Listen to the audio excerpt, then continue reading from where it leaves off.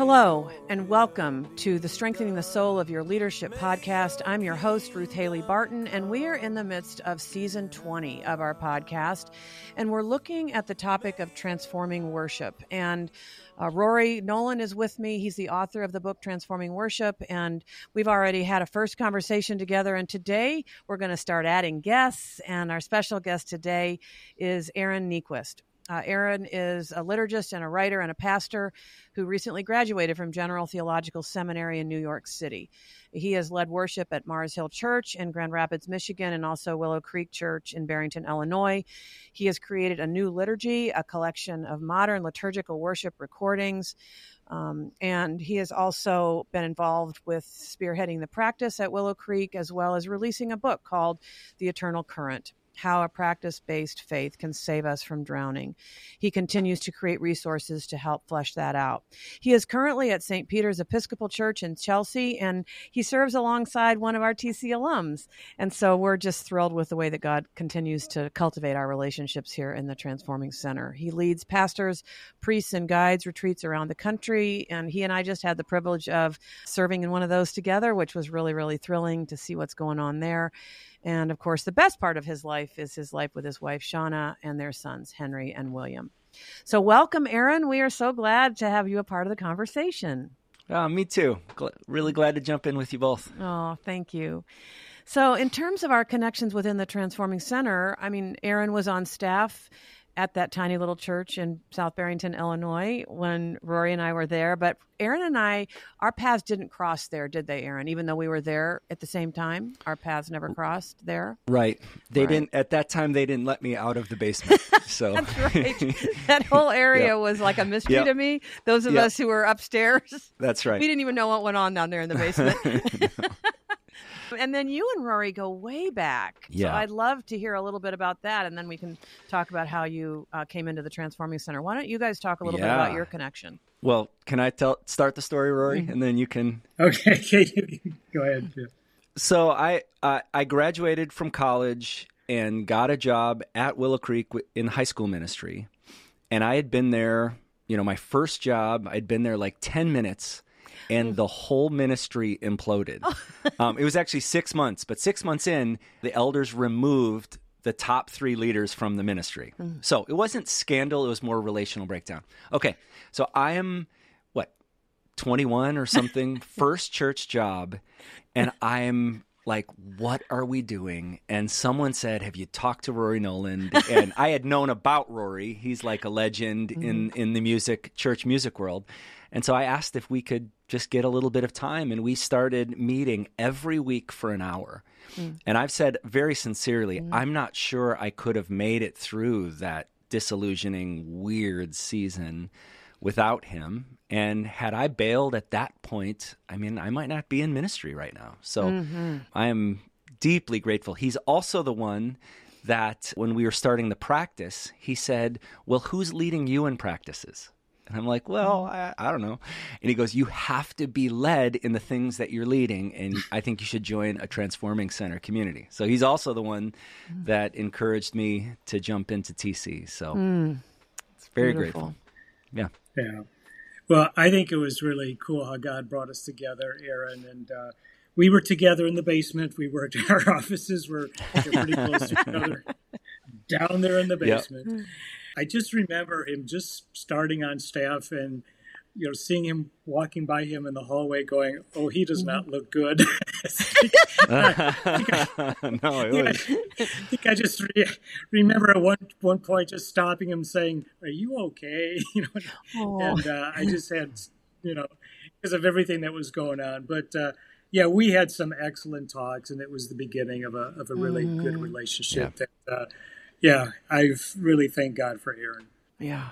One of the things that strikes me when God gives a young person that kind of traumatic experience, it's hard and there's no question about it. But then I also wonder, why is God entrusting this experience to this young leader right now? What is God doing in that young leader's life by entrusting them with such a difficult experience so early in their vocational life. And so, Aaron, I have no doubt that as hard as that was, God was investing even that in you at that time. So it's interesting what kinds of experiences God gives each of us and entrusts to us to shape us early on in our life in ministry. So as much as I know it was difficult, I'm not sorry about it, because I think it's probably made you who you are. Yeah. And then Aaron and I, we have a couple of interesting connections. First of all, you were in TC9, correct?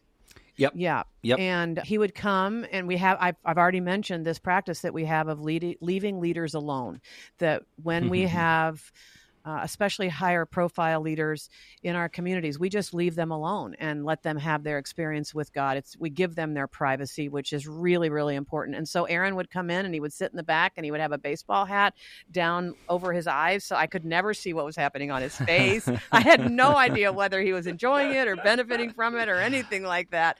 But we left him alone, and clearly God has caused something really good to come out of that initial. It was a great experience. Yeah. Very, very meaningful and helpful. Yeah. So it's been really fun to see what's emerged since then. The other thing that we have in common, which is really an interesting connection, is that we were both raised Plymouth Brethren, which in the context of this conversation on transforming worship is a really interesting connection, because in the Plymouth Brethren, if our listeners are not familiar, it was the most stripped down worship experience you could imagine. In fact, I'm a little older than you, Aaron, and in the Plymouth Brethren churches I was a part of, there was a real debate as to whether or not we would use a piano, and it was called the Wooden Brother. They called the piano the Wooden Brother, and there was even debate about whether or not it was appropriate to use a piano, let alone everything else. So who knows if we'll touch on that in this conversation. And then, of course, the other really gorgeous connection is that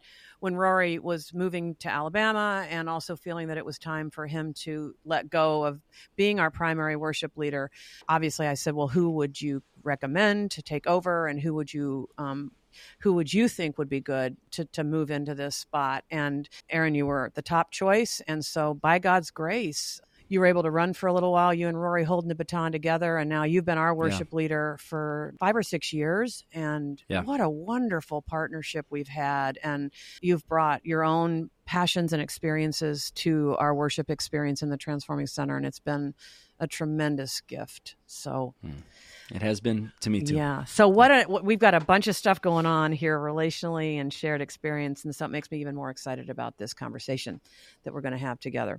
I wanted to start with something that Rory says in his book that I would love us all to interact about. And in very, very early in Rory's book, Transforming Worship, he talks about a sense of urgency around the need for church services to be more spiritually substantive. So the worship service itself needing to be more spiritually substantive. And I wanted him to talk about what he means by that, and then why it feels so urgent today. And then for the three of us to talk, and especially, Aaron, even from your perspective and point of view, you're leading worship now in an Episcopal church regularly. And I would imagine that you probably have your own sense of urgency around what you're bringing to worship these days. And so I thought the phrase spiritually substantive was really important, Rory. And I also think that your sense of urgency is something we need to pay attention to as someone who's just been at this for so long. Would you start that part of the conversation, and then we'll have Aaron respond?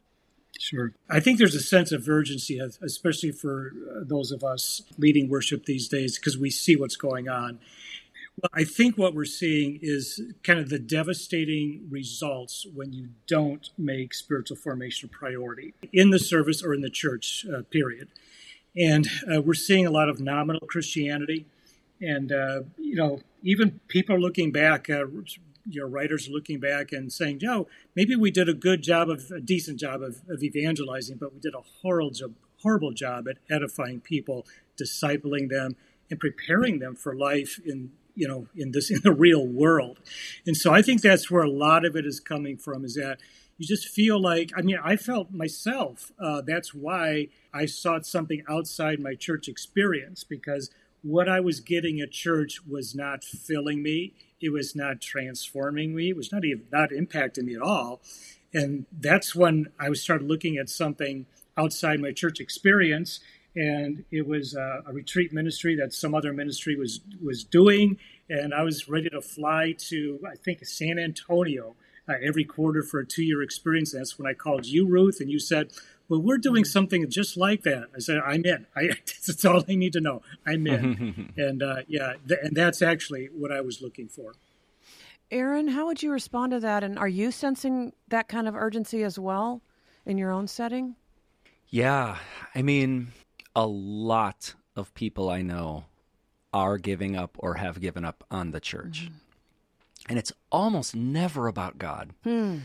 It's about, why would I drive or ride the subway for 45 minutes to go sit there and listen to some professionals do a thing for us? Like, I don't understand why that would be meaningful. And it's fascinating. A lot of my peers, like generation, were angry. It was angsty, Gen X. And as I talk to people younger than me, they're not angry. They just don't think it would be helpful in almost any way. So in terms of more substantive, that resonates with me so deeply, like in evangelical spaces, which I've done most of my worship leading, too, like kind of following Rory's lead, trying to bring some depth. And so, like at Willow Creek, 10 years ago or so, we were trying to bring back the hymns that they had, I think, very intentionally gotten rid of. And so, it would almost like bringing some meat or a little more something to really chew on during these worship sets that were very emotive. Now, what's fascinating is now I'm a part of the Episcopal Church. I'm not Episcopalian, but I love this community and get to lead the music every Sunday. But I'm finding that if I bring a meaty hymn into the already very wordy and meaty liturgy, it's just overwhelming. It doesn't help.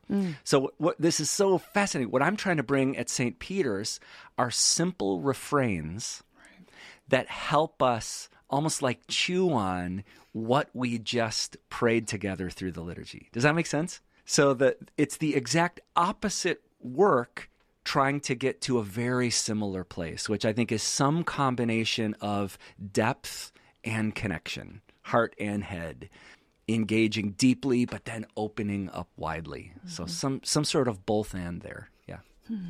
And that resonates with, the Taizé type things that we've brought into the Transforming Center as well. These moments when we do something that's repetitive for the precise purpose that you just named, of allowing something to deepen, creating space for an encounter or for something to happen at the soul level versus at the head level. And sometimes even the repetitiveness of a simple chorus helps us to deepen down versus just stay up in our heads.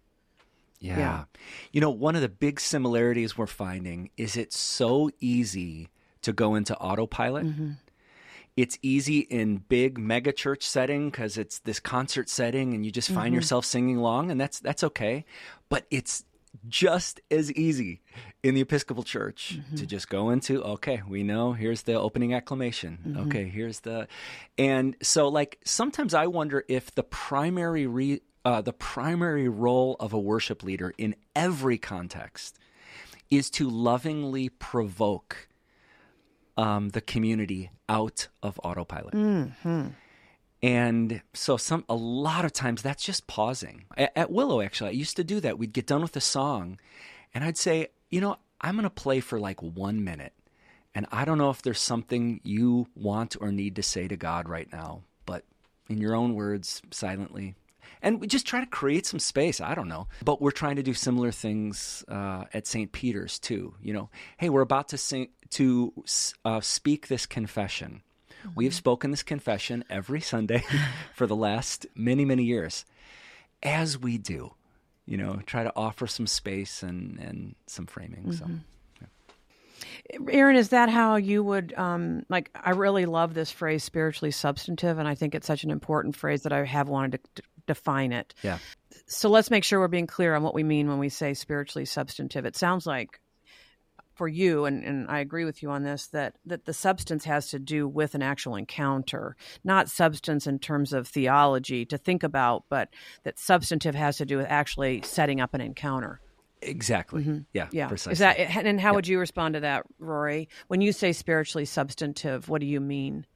Well, Aaron used the word meaty, and that's another way to put it as well.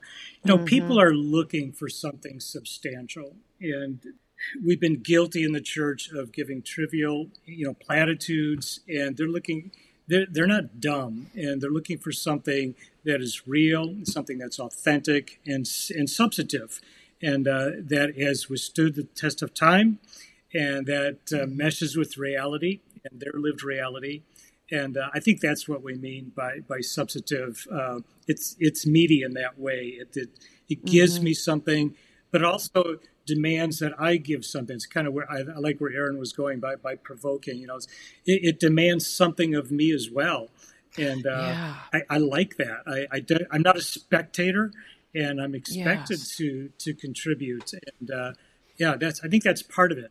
I really like that it demands something of me as well. And in our previous conversation, we talked about the fact that many people come into church expecting the worship team to kind of make them feel something, and to make up for what hasn't been going on in their devotional life all week. Like, I haven't been attentive to God all week. Now you fix that for me by giving me this emotional kind of frenzied experience of worship. And demanding worship that demands something of me is so different than expecting the church to do it for me or the worship team to do it for me. And I think that is just a really significant characteristic of transforming worship, is that it demands something of me. I'm cultivating actively my own relationship with God, and that's what I'm bringing when I come to church. And that's why what's happening in the church resonates with me and ignites me, is because I've already been active in my spiritual life all week. I remember my own, I do love the Anglican way of worshiping, and that's where I'm most comfortable these days. And one of the moments in that service that I love so much is the moment when the scriptures are read, because they read from the lectionary and we follow a common lectionary. And so if I've been sitting in those scriptures and steeping in those scriptures all week, my favorite moment is when we get to the part where the scriptures that I've been reading all week are now being read in the context of the congregation I'm a part of.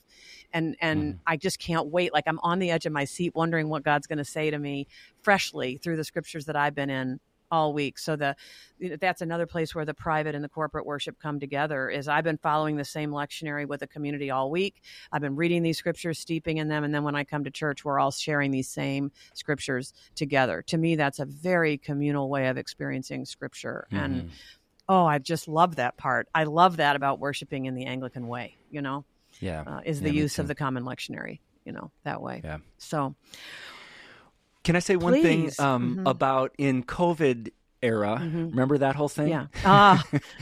In some ways it feels like yesterday. In other ways it feels like 30 years ago. But a lot of us moved to digital churches as we couldn't gather. And it was actually, for us personally, very meaningful, especially those first few weeks when we felt so isolated. But upon reflection, I remember there was a church that I really respect, that they were doing hosting watch parties where you could get together with some people and watch the service. And I think one thing that hit me like a ton of bricks is how easily so much of our services could be translated to a watch party. And it made me say, is what we're doing in person a watch party? I mean, is there any difference going to an auditorium or a sanctuary and watching, or sitting at home with your coffee and watching? And that's really made me, because I think digital has a place. I'm not anti it in every capacity, but it really has made me think a lot about why it was so easy to translate what we've been doing all along to a passive medium. Oh my gosh. Yeah. I say amen and amen to that. I mean, we could open it. You and I could probably talk about this for a long time. Yeah, because in many we created a monster. It's like, because now we're in many churches. People are not coming back, and I think it's because we have given them this perception that worship is something you watch, and it's not something you come and do together. So, I said, like, preach it, brother. Mm-hmm. Well, and the other thing that was so interesting was that churches that were already high tech, they were actually able to very easily pivot and put it all online, whereas ministries like ours that don't have any reliance on technology at all, or churches that never went in that direction, the ones that didn't have the technology already set up couldn't, they either couldn't do it or they did it in ways that weren't quality enough for people to engage. So that there was a disparity there too, that the churches that had been using a lot of technology were able to make that transition easier than ministries that weren't rooted in using a lot of technology at a very excellent level. So and so the exhaustion levels for those who weren't accustomed to trying to make what they do available online was unbelievable, so it was exhausting to everyone, but I think for those who weren't ready to put things online, it was particularly exhausting because they were adding something that they had never done before, which was certainly the case for us. I love that question. Have we created the perception that worship is something to be watched? And in taking things online, did we even perpetuate that misperception that worship is really something to be watched? One of the things that I'm really fascinated with right now is I'm doing some study on the energetic connection between humans when they're together in the room. I think that's a really important area of study for us and could contribute to this conversation as we try to describe and indicate why is watching online not the same thing as gathering. And, Rory, you're using the word gathered worship a lot. Because even silence shared is different than silence experienced alone. And so, we just recently did our retreat number 2, which is on solitude and silence, where we teach centering prayer. And that's where we shared 10 minutes of actual silence together, sitting in a sacred space, which is what we do regularly. We share silence together, sitting in a sacred space. And one woman said, I've been practicing centering prayer by myself for years, but I have never experienced silence with others. That was powerful. And there's a lot of research now trying to describe this energy that passes between humans when we're together, that doesn't pass the same way when we're online. And I'm very fascinated by this idea of the energy, the energetic connection between humans and what it does for us and how good it is for us and how the experience is different when we're physically together and our energies are being shared versus not, So it's a really important conversation. May your kingdom come in us. I knew the stresses had a chance to really derail me from my own spiritual life, but it was because of this community that I think I was able to stay on track with my spiritual life with the practices. So I would say it was animal, and I've felt that very profoundly, and I felt this space is a space where my soul, who I really am, my true self, can come out and can be safe and can be received and can be nourished. So what's blown my mind is that the greatest way I can show up before God is as a human. And I feel like I've always tried to be like an angel disguised as a human.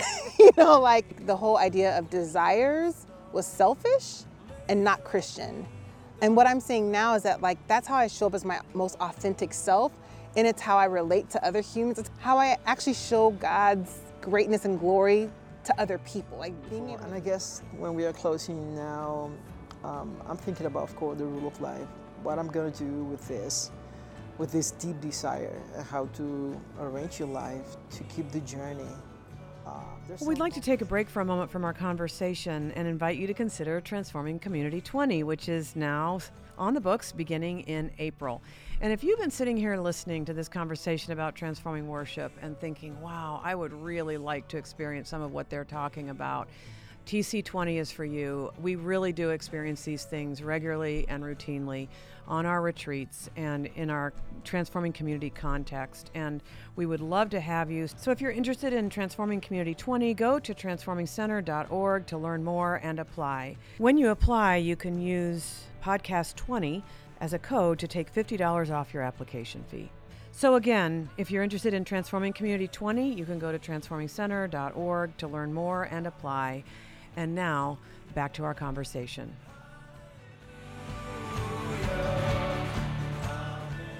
If you guys are ready to move on, I think this could be a place where we start to talk about the practices. What are the practices that actually make a service or a worship experience transformative? And as we enter into this, I wanted to mention that for this season, Rory's book is definitely slanted towards planning Sunday worship services. That's in his subtitle. And we have a lot of shared passion around seeing Sunday worship services being a formative and a transformative moment.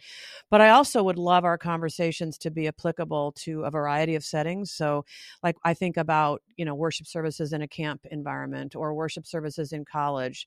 Our daughters, went to Hope College where that worship service was renowned, and the students, nobody had to force them to come to the worship service. They all wanted to be there, 1,000 kids up on their feet, drawn to a worship experience. Or parachurch ministries like the Transforming Center, where we worship 8 times a retreat, and we do encounter God in those places. So even our private devotions, or when friends and family gather for a meal, I would like the things that we talk about in this episode to be applicable to a variety of situations. And as we talk about practices, what are the practices that can be incorporated that transcend even, the environment that you're in, but that we would consider to be transformational in a worship environment? And I would love for each of us to get a chance to say something about the practices that we believe are transformational in any sort of gathering that has to do with worship. Rory, do you want to start? Well, yeah, I present really the big 5 as far as church goes. And I'm not sure if we want to drill down on any one of these, but prayer, scripture, confession, the Lord's Supper, and baptism. And I don't know if there's any one of those you want to drill down on, or if there's something even more narrower or specific that you wanted to address. So which way would you like to go on that? Yeah.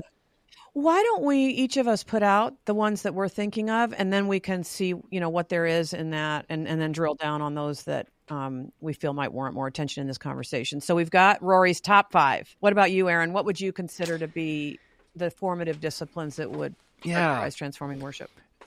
Can I read a short quote? Please. Mm-hmm. This is from Ian Morgan Cron. You're probably familiar with his work, and he's wonderful. Someone asked him, what's the role of a worship leader? And I think I shared this with you, Rory.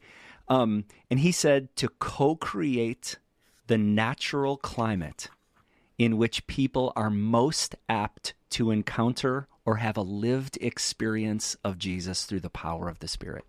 And he goes on, but it's that beginning part, to co-create the natural climate in which people are most apt to bump into God, to bump into themselves, to bump into each other.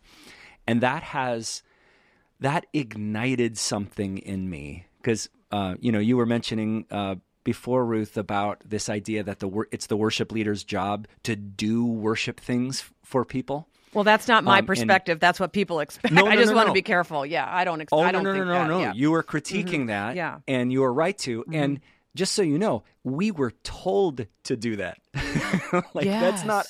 That's not an accidental thing. Mm-hmm. We were told to help get people fired up in the first 20 minutes of the service. Yeah. But this idea that God is already working, it's our job to co-create a natural environment. And so that's when I think of your question. That's, okay, so what is the container that we can build? And I think for me, I keep getting drawn back to Ignatian spirituality. It has been so formative for me. And when I think about the examine, basically gratitude and then trying to reflect and notice God's fingerprints in our lives. Mm-hmm. So formative worship, anything that propels us towards gratitude to God for the goodness of the world and in our lives. Mm-hmm. And then anything that gives us eyes to notice, you know what, God's been working in me all week that way, or God's been doing this and now I can join it. Yeah. So that's good. Mm-hmm. I think I would drill down deep on prayer and corporate prayer. And maybe it's because I've been in so many church services where the pastor prayed, maybe the worship leader prayed, and at the end of it, we all said amen. But we, as the congregation, never really got to pray. I mean, hypothetically, we were supposed to nod in agreement, yes, and kind of go along. But I got to the point where I would hear a pastor say, "Let us pray," and I would just want to stand up and say, "Yeah, please let us pray." And I love that. Yeah. Oh, yes. we spent more time on the announcements than in prayer. And so I've been a big advocate, especially in the book, because it's uncanny when I okay, I got a chapter on prayer. So what I did was I read through the book of Acts and noticed every time that they prayed together, corporate prayer, gathered prayer, and it's uncanny. The word "all" just jumped out at me. It's like they all prayed. It's like they all gathered. They all knelt down. And it's like, wow, it's like that word "all" kept jumping out. It's like Luke is trying to stress to us, this was a group thing. You don't get the impression that like one person led and they all kind of said amen at the end. It's felt like a group effort. It's like all skate, you're all in.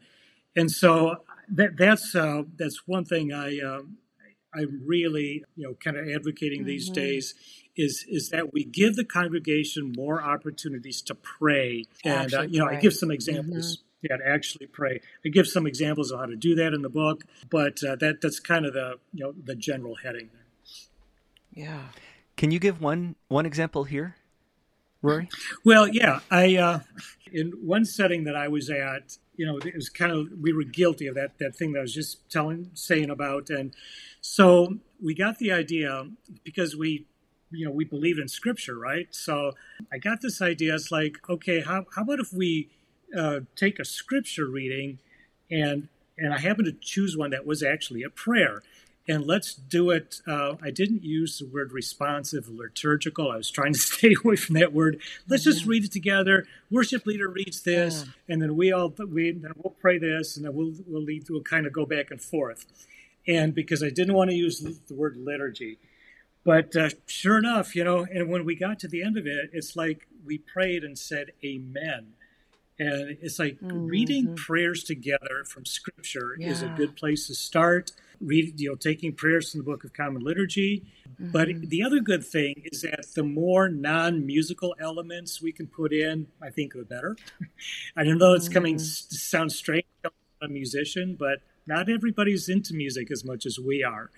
And it just breaks it up, and it gives another way to communicate. And we're talking to God. That's the cool thing, is we're talking to God together. It's not the same as when you talk to God alone. Yeah, that's great.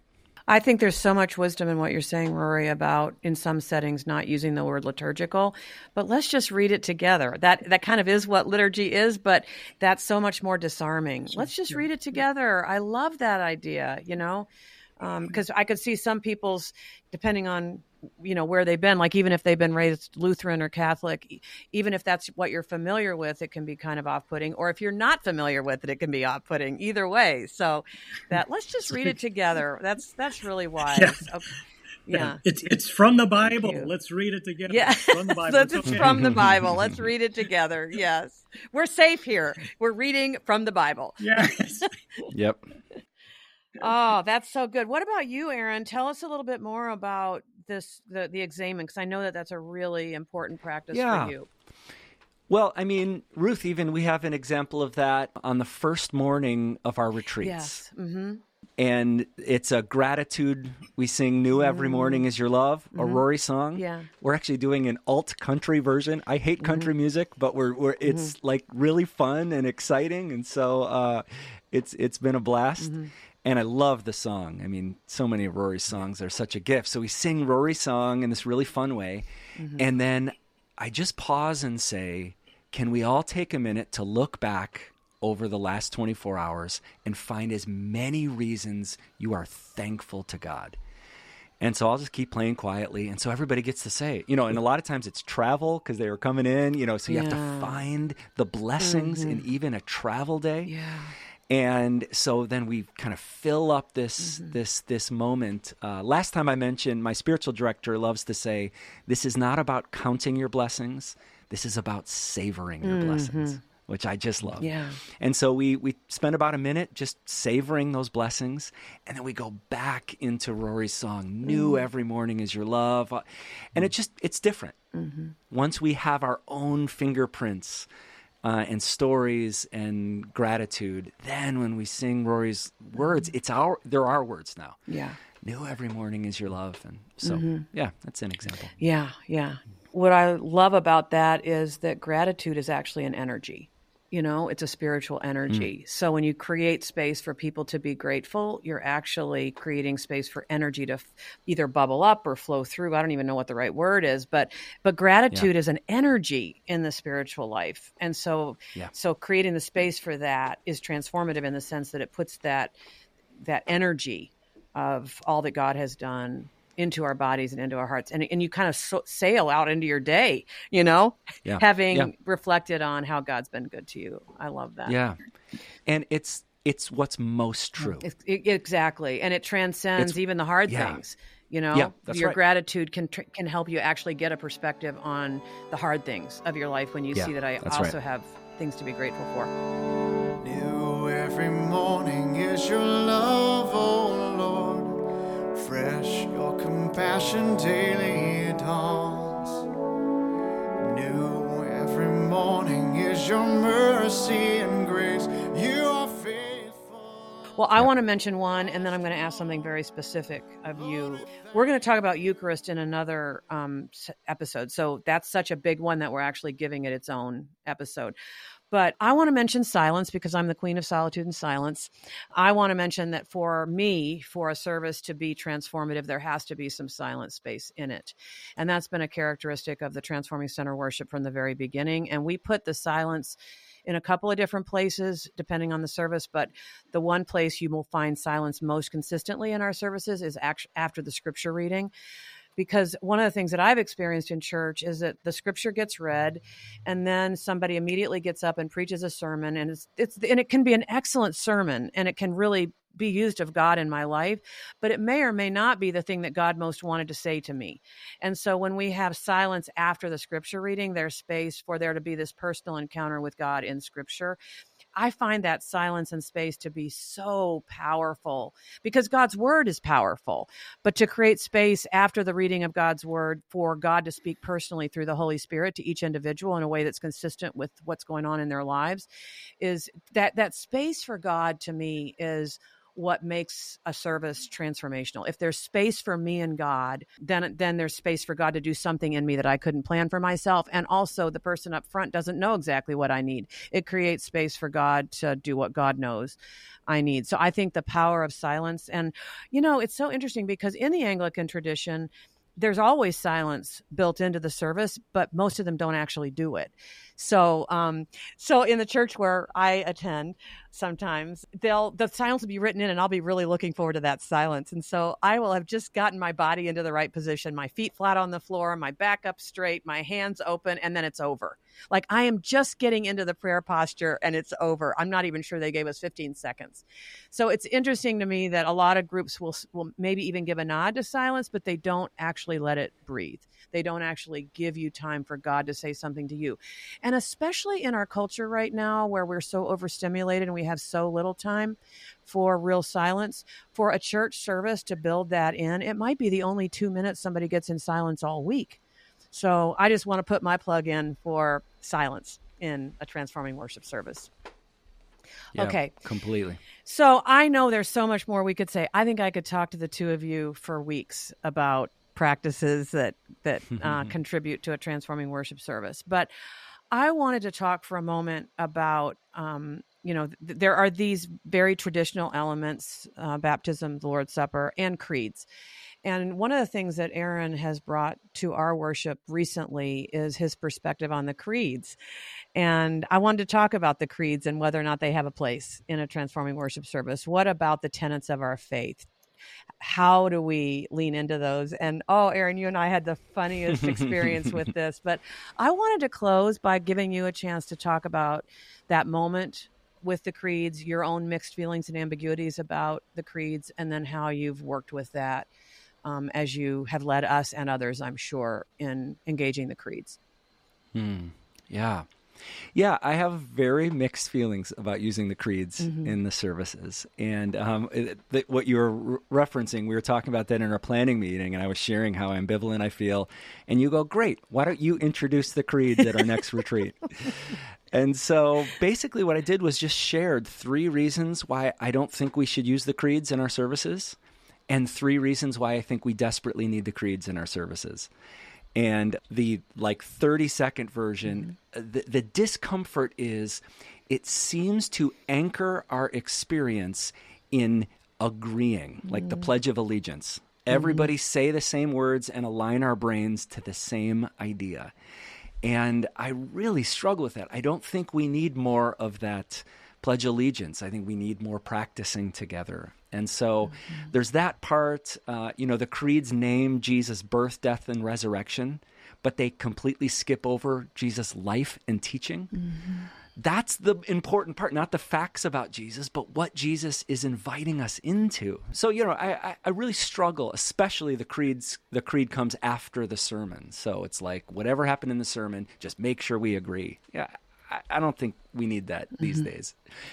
However, the creeds also remind us we're a part of a much bigger story. Like we didn't make this thing up. We were given this thing and we get to be a part of it. The creeds are explicitly Trinitarian, helping us find our place in the community of God. So important. And then I was talking to the theologian Diana Butler Bass, and I was just sharing, I'm really struggling with this. She's Episcopalian, and she said, "Oh, Aaron, in this context, the words I believe are much closer to I belove or I belong."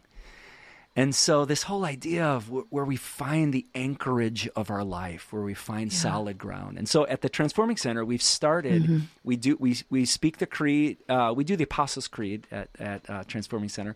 We do it one time, and then we invite everybody to decide what's the word they're going to use to translate I believe. So are you going to say, I belove the Father, or I belong in Jesus Christ, or we try to widen it and deepen it in that way? And you actually used the phrase take refuge in, which I thought was a lovely choice as well. Yeah, that's from Rowan Williams.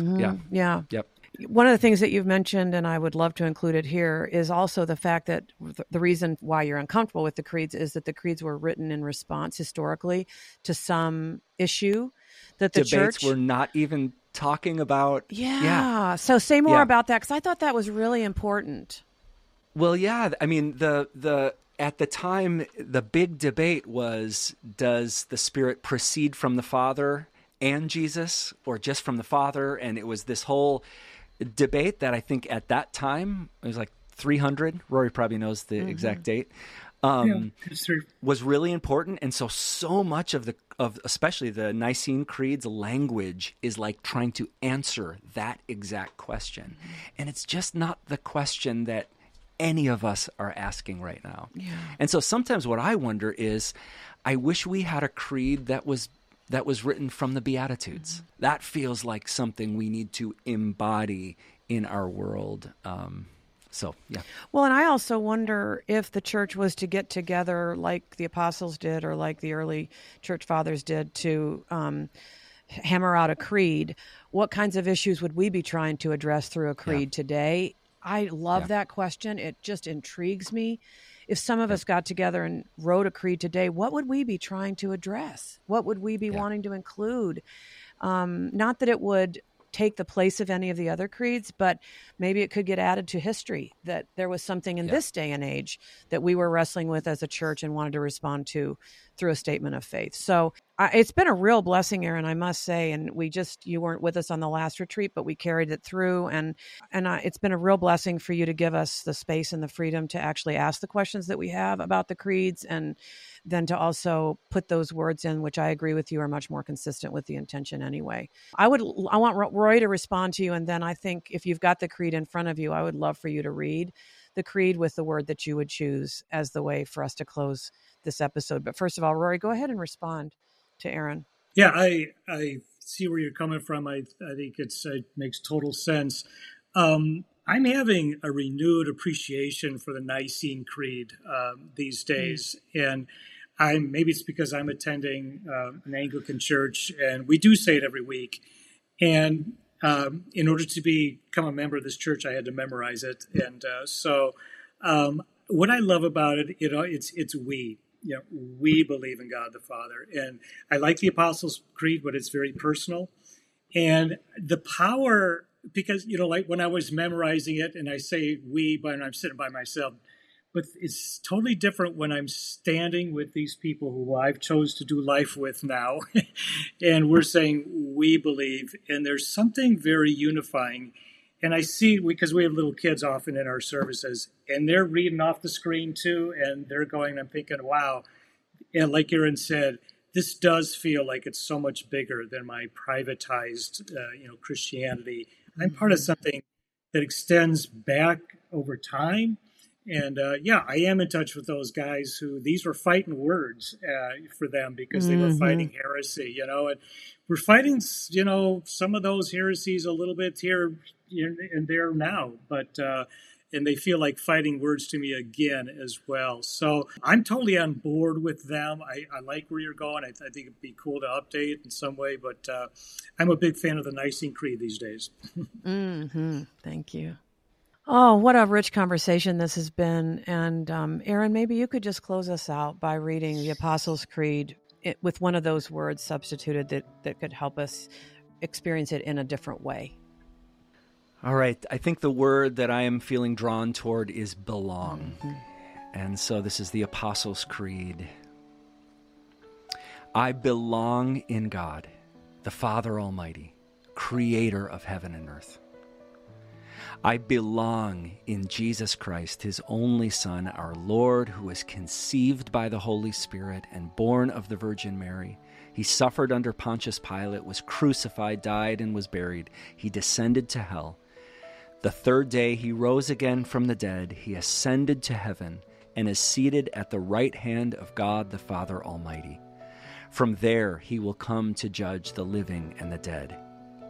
I belong in the Holy Spirit, the Holy Catholic Church, the communion of saints, the forgiveness of sins, the resurrection of the body, and the life everlasting. Amen. Amen.